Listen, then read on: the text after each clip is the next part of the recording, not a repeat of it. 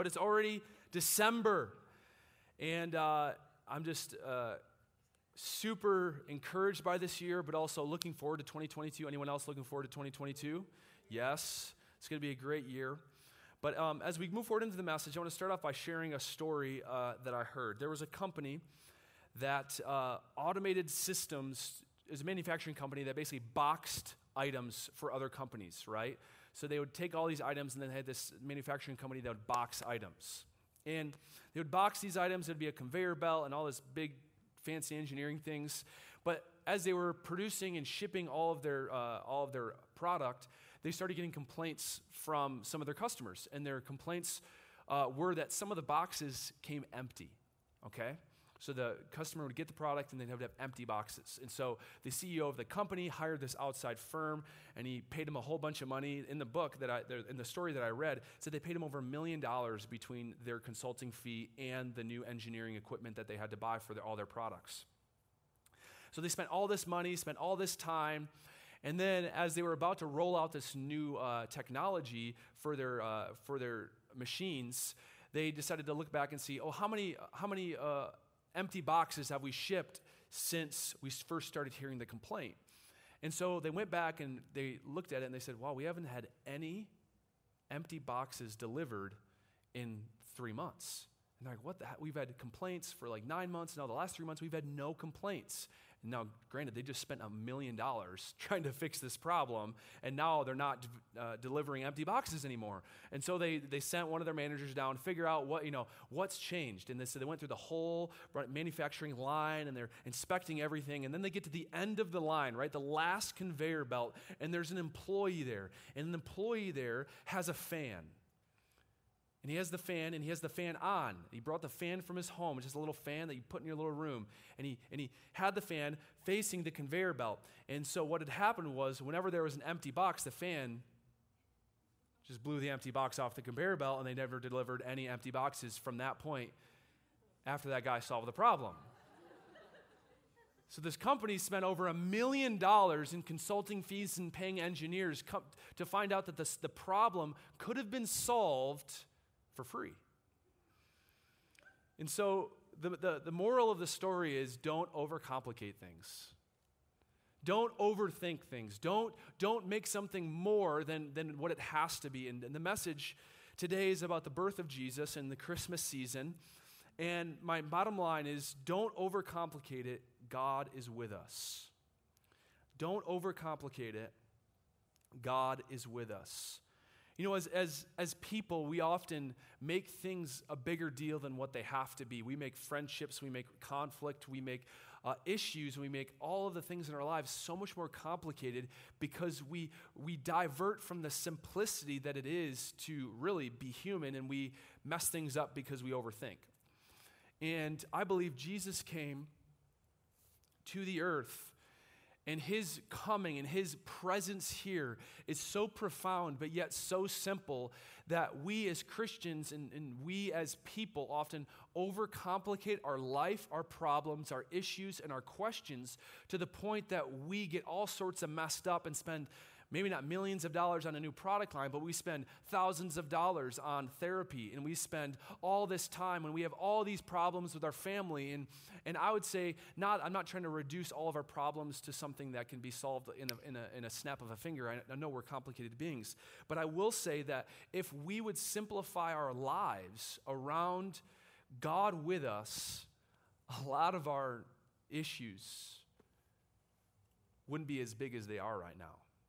I'm not saying that you wouldn't have issues, but I'm saying the simplicity of God with us is a dynamic, powerful force that often gets missed in the Christian church in America because of how busy we are. Anyway, we're going to go through Matthew 1, 18 through 25. This is the story of the birth of Jesus. It is like, I've heard it so much in my life that sometimes like it loses its impact, you know what I'm saying? But let's just read this slowly together. Now, the birth of Jesus Christ took place in this way. When his mother Mary had been betrothed to Joseph, that means engaged, before they came together, she was found to be with child from the Holy Spirit. Pause. I've talked to atheists, agnostics, people who didn't grow up in the church, and they come across this and they ask, what? Like, she became pregnant by the Holy Spirit. What does that mean? And what it does not mean is that the Holy Spirit did not have sex with Mary. And some of you are laughing, but it's a very clear, it is a significant point of detail. So Mary is a virgin, and she is impregnated by the Holy Spirit. It's called the Immaculate Conception. Not that the Holy Spirit had sex with Mary, but that her egg was fertilized in a miraculous, supernatural way by God, by the Holy Spirit, in order to give birth to Jesus, who is God, so that he would be the Son of God and he would not be a normal human. He wasn't a human. He was a human, but he was the God-man. Truly human, truly divine. So Jesus, or Mary, was to be found with child from the Holy Spirit. And her husband Joseph, being a just man, can you imagine Joseph, like, you're engaged to a gal, right? Just imagine what Joseph's thinking right now. He's engaged to this gal, and she comes to him, she's like, I'm pregnant. He's like, are you kidding me right now? Like, he's probably really angry. He's probably very hurt. He probably has a lot of questions. And then she goes, no, Joseph. It was God. And you're like, you're not. Okay, let's take you over to Pine Rest. Let's take you over to the insane asylum. Let's put you locked away. Okay, Pine Rest is a beautiful place that helps a lot of people. That's not the point. Okay, that was a bad distinction. If you've been to Pine Rest, you are not crazy. You are a wonderful human being who obviously has, that is worth the blood of Jesus, and I've totally rescued myself. I love everyone. Okay, let's go. Let's put them in an insane asylum, and because she says she's impregnated by the Holy Spirit and God, that is crazy. So Joseph is like, I'm gonna break off our engagement. And so he does it quietly. He says because he's a just man, unwilling to put her away to shame, resolved to divorce her quietly. But as he considered things, behold, an angel of the Lord appeared to him in a dream, saying, Joseph, son of David, do not fear to take Mary as your wife, for that which is conceived in her is from the Holy Spirit. She will bear a son, and you shall call his name Jesus, for he shall save his people from their sins. All this took place to fulfill what the Lord had spoken by the prophet. Behold, the virgin shall conceive and bear a son, and they shall call his name Emmanuel, which means God with us. When Joseph woke from his sleep, he did as the angel of the Lord commanded. He took Mary as his wife, but knew her not, meaning he didn't have sex with her, until she had given birth to a son, and he called his name Jesus. So here we have a description of how the Lord Jesus came to earth, in which he was not conceived by natural means, but that Jesus himself was a divine. It was a divine conception. It was a divine birth. It was totally God. It was angelic visitations to wise men and to shepherds, and angelic visitations to Mary and to Joseph. And so the birth of Jesus is a center point to the entire Christian faith. If there is no virgin birth, Jesus is not who he says he is. You see, some people don't focus on the virgin birth because it's a weird concept, but if we do not wrestle and come to grips in the faith in the virgin birth, then that means we cannot believe and see Jesus as the Son of God. Because in order for Jesus to be God, he has to have come from other means than natural means. Does this make sense? If he is going to be God who pays for the sins of the world, then he has to have a divine origin. But now he's still the substitution. He's still the representative for humanity. And so God, in his wisdom, he sent Jesus as coming through the womb of a woman while still being God. It says in Philippians that he humbled himself and he dwelt among us. And so the virgin birth is crucial, right, to the Christian faith, to our love and faith in Jesus. The virgin birth is the beginning of our faith in Jesus. It is God with us, as it says in verse 23. So the funny thing about Jesus is that when he came onto the scene, some people are like, oh yeah, it's just you Christians. No, Jesus was revealed as the King of heaven and earth. He's revealed as the Lord of heaven and earth. And even though people may not believe in Jesus, he is the Lord of heaven and earth, whether we believe it or not. Whether you live as though he's the Lord and the King, he is the King. And God in his wisdom, he does these little sneaky things within the world to show that Jesus is King. And we just live with it every day so we don't recognize it. But what year is it right now? 2021. Wait, 2021. What do we reference when we're saying that? It's 2021 years after something. It's AD. Some people think it's after death. It's not. AD doesn't mean after death. You can throw the slide up there. AD means Anno Domini. You can throw the next slide, which is a Latin phrase for the year of our Lord. And so God always does these sneaky things just to prove that he's Lord, right? It's just to show that Jesus is King, in which he orients the entire calendar of the entire world around the birth of Jesus. Even though people don't believe, most of the world does not believe in Jesus. Most of the world does not live as though he's king, but God in his sovereignty organized the earth and the world leaders and all this thing. He organized the world in a way that every single person would declare Jesus as king every day. You go on your app, what day is it today? Oh, it's December 9, 2021. You're declaring Jesus as king. Whether you believe it or not, whether you know it or not, God has sovereignly decided and shown his power by, I don't know how he did it, organizing the world in a way that would recognize the birth of Jesus every single day. I would even argue every moment of every single day recognizes his birth. How cool is that? And the question for us is, are we going to scoff at that and say, oh, that's coincidence? Or are we going to say, wow, Jesus really is king? And he really is with us, like it talks about in Matthew 1. So the crazy thing is that about 700 years before Jesus was born, in the book of Isaiah, it prophesied or predicted that Jesus or the Messiah would be born by a virgin. How many times do you think, there's been a virgin birth? Probably not that many, right? Probably one. And yeah, Isaiah, 700 years before it happened, 700 years. 700 years, that's a long time. I don't know if 700 years? That's like rewinding to 1400. That's a long, imagine if someone predicted something in 1400 and then it came to pass this year. You'd be like, that person knew something, right? That person knew something I didn't know. Or that person could see into the future. 700 years, it was prophesied in Isaiah 7:14. It says, therefore the Lord himself will give you a sign. Behold, the virgin shall conceive and bear a son, and shall call his name Emmanuel. And that's what we read in Matthew 1. That description in Matthew 1 was pulled from Isaiah 7. Not only was it prophesied in Isaiah 7, it is actually spoken of in Genesis 1. Jesus' coming was spoken of from the beginning of time.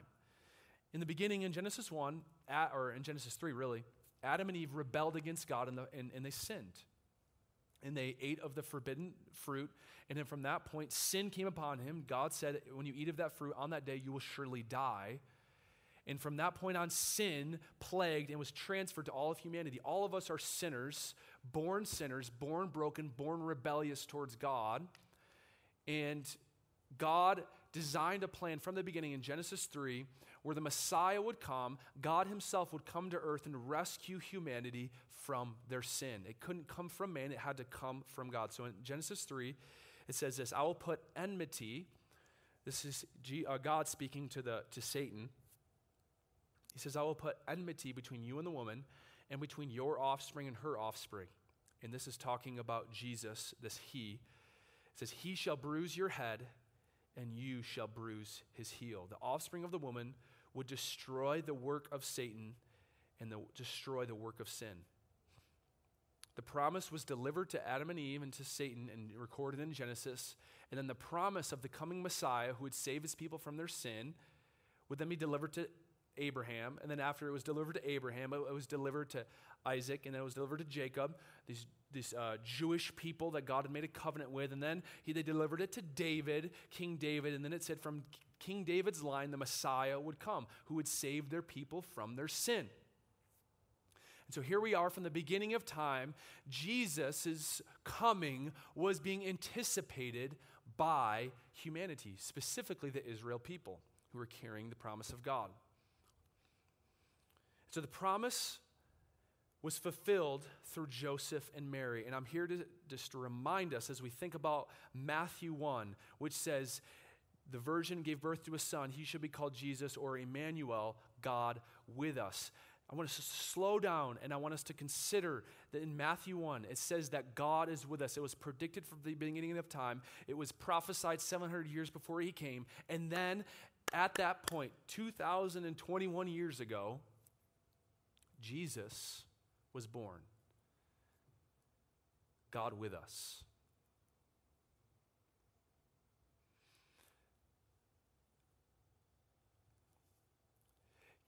I want you to think how interesting it would be to God to reduce himself to his creation, to become human. And that God loved us so much that he came. You see, God with us is a phrase that we hear, but we like to overcomplicate issues. But when in reality, the fact that Emmanuel came is what flipped the world upside down, which gave you hope, gave me hope, and which allowed us to be forgiven, allowed us to be free, allowed us to have peace. God with us is the simple message that is the solution to a lot of our problems, a lot of our issues. And it is the solution to our problem of sin. It is the solution to our problem of despair. It is the solution to our problem of broken relationship. It is the solution to everything. Emmanuel, God with us, is the thing that the devil will try to tell you is too simple. And it brings me back to my bottom line, which is don't overcomplicate it. God is with us. Jesus is God with us. Jesus came 2,021 years ago. He lived 33 years, and he died on a cross, and he rose again. He gave us the teachings, and he revealed to us a new way of living that had never been seen. And on his way out, on his way up, as he ascended, after he had resurrected from the dead, he's talking to his disciples, and he tells them, he makes them a promise. He makes them a promise that his job was not just a flash in the pan. His job was not just to come and leave and see you later. His promise was, I'm going to come to prepare the way for the Holy Spirit who will come to everyone. You see, God with us was not just when Jesus came. God with us prepared the way for the Holy Spirit to come. See, Jesus was the first. The Holy Spirit came after. And the Holy Spirit is God with us. It says in John 14, this is Jesus talking. He says, these things I have spoken to you while I am still with you, but the Helper, the Holy Spirit, whom the Father will send in my name, he will teach you all things and bring to your remembrance all that I have said to you. Peace I leave you, my peace I give to you. Not as the world gives do I give to you. Let not your hearts be troubled, neither let them be afraid. Don't overcomplicate it. God is with us. And I do not say that phrase as a religious phrase that I'm supposed to say as a pastor. I'm saying it right now. I want you to snap out of the trance that you're in listening to me and consider for a moment that God is with us.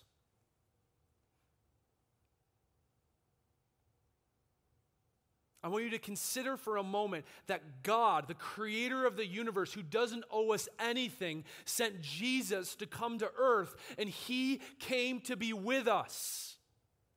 Not only did he come to be with us, he came to bear our sin and show us how to live and teach us how to love. And then he ascended and he said, I don't leave you as orphans, I give you the Holy Spirit.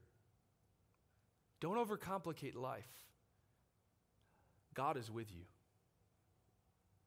And you can say, well, life is tough right now. You can say, I have these issues, I have these problems, I have these concerns, I have these emotional problems. Listen, any problem that you have, God cares about it. In fact, because Jesus came as a man, Hebrews tells us, he understands every point of your weakness, and he says, I'm with you. He says, approach my throne with confidence. Approach me. God says, approach me with confidence because I understand every feeling that you have. He's with us. The Holy Spirit is with you to teach you and guide you and direct you in all life. But we'd rather go to other people. We'd rather go to our wisdom into school and YouTube and seek out advice when God is like right here. The Holy Spirit's in you and he's saying, I'm with you. You see, the message of Jesus coming is a highlight of Christianity. But the highlight of Christianity is that he never left. Is that Jesus came to pay the penalty for sin, but then he sent his Holy Spirit, so now he's with us every day, everywhere, at all times, for every situation. And he's not just here as a comforter, although he is a comforter. He's not just here as someone to sit next to you. See, God with us, Jesus with us, Holy Spirit with us, God with us is the invitation to live a life that actually matters. You see, God with us is not just for comfort, it's for growth. God with us is not just to get us out of our despair, it's to get us moving forward. God with us is not just so that we can feel better, it's so we can be at peace with God and with everyone we're around. See, even I can complicate things so much in that I feel like I have to do, and I have to work, and I have to overcomplicate things, when in reality, the simple rhythm of recognizing God with us is the solution to most of my problems. Whether it's my arguments that I'm having with my wife, or it's my impatience with my kids, or whether it's sin that I'm dealing with, it all stems down to me not recognizing God with me. Don't overcomplicate it. God is with us. And the story of Jesus, the story of the Christmas story, is the first time that we see God's character. Not the first time, It's when we see God's character revealed, that his relating to humans and to us and to you and to me is not about what we can do for him. It's all about God's love for humanity, that he did everything necessary. He carried every burden. He carried every weight in order for humans, in order for you and I to have a connection, like a real connection with our Heavenly Father. And it started because Jesus came to be with us, and it continues because the Holy Spirit comes to be with us, and to be our friend, and to be our Lord. I'm going to close out with this. In Matthew 1:21, he mentions he's Emmanuel, God with us. But in Matthew 1:21, it says about Mary, it says, she will bear a son, and you shall call his name Jesus, for he will save his people from their sins. He will save his people from their sin. In American culture, we live in a punishment culture, in a discipline culture, in a justice system culture, in which we do something wrong and we get punished for it, and then we pay fines, we go to jail, we do all that kind of stuff, right? And so sometimes, because of the culture that we grow up in, we translate that, or we project that onto our Christianity, in which people think that, right? So they do wrong. Instead of doing wrong, they do wrong, they feel the condemnation of it, and so they think, well, if I just do right, then it'll undo the wrong that I did. See, there's a problem with that line of logic, because when you think about our sin, and when you sin, you don't sin against people, you know that you sin against God. That God is a holy God, and that he demands perfection. Brian's looking at me funny, like he does not demand perfection. No, he demands perfection. He demands perfection. And so when you sin, it's not just a matter of like, oh, I'll do good in order to undo my sin. You know, he requires perfection.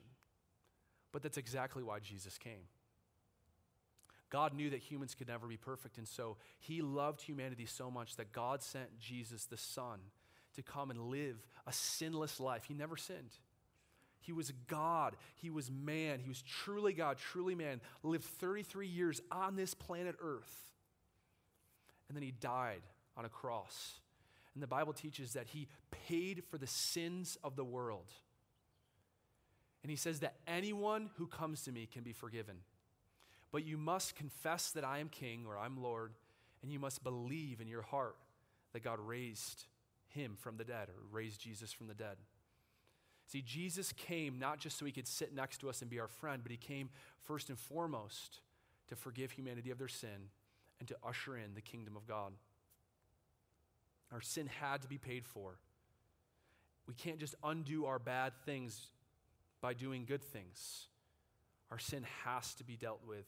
And Jesus came, it says in Matthew 1:21, to save his people from their sins. You see, you don't have to be perfect because Jesus was perfect for us. And it says in the Bible, it says it's been by grace that we are saved through faith. It is a gift of God so that no man can boast. So it's not a matter of you being perfect. It's a matter of putting your faith and your trust in this Jesus who came to save us from our sin and to live every day knowing that, not overcomplicating it, that Jesus came to be with us and he stayed by sending his Spirit to be with us. Would you close your eyes and bow your heads as we close out? If you're here today and you need that forgiveness, if you're here today and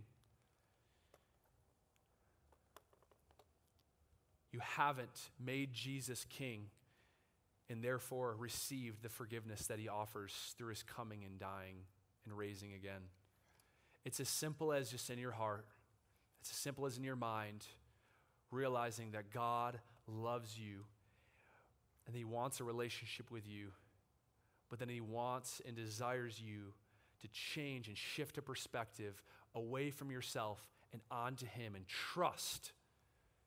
You don't have to do it alone because Jesus came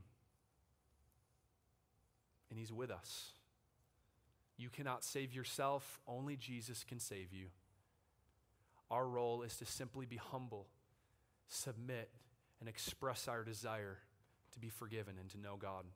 If that's you and you've never done that, or maybe you need a fresh confession tonight, I'm just going to ask you to raise your hand on the count of 3. I want to pray with you. 1, 2, 3. If that's you, just raise your hand. I see that hand. I see that hand. Praise God, I see that hand.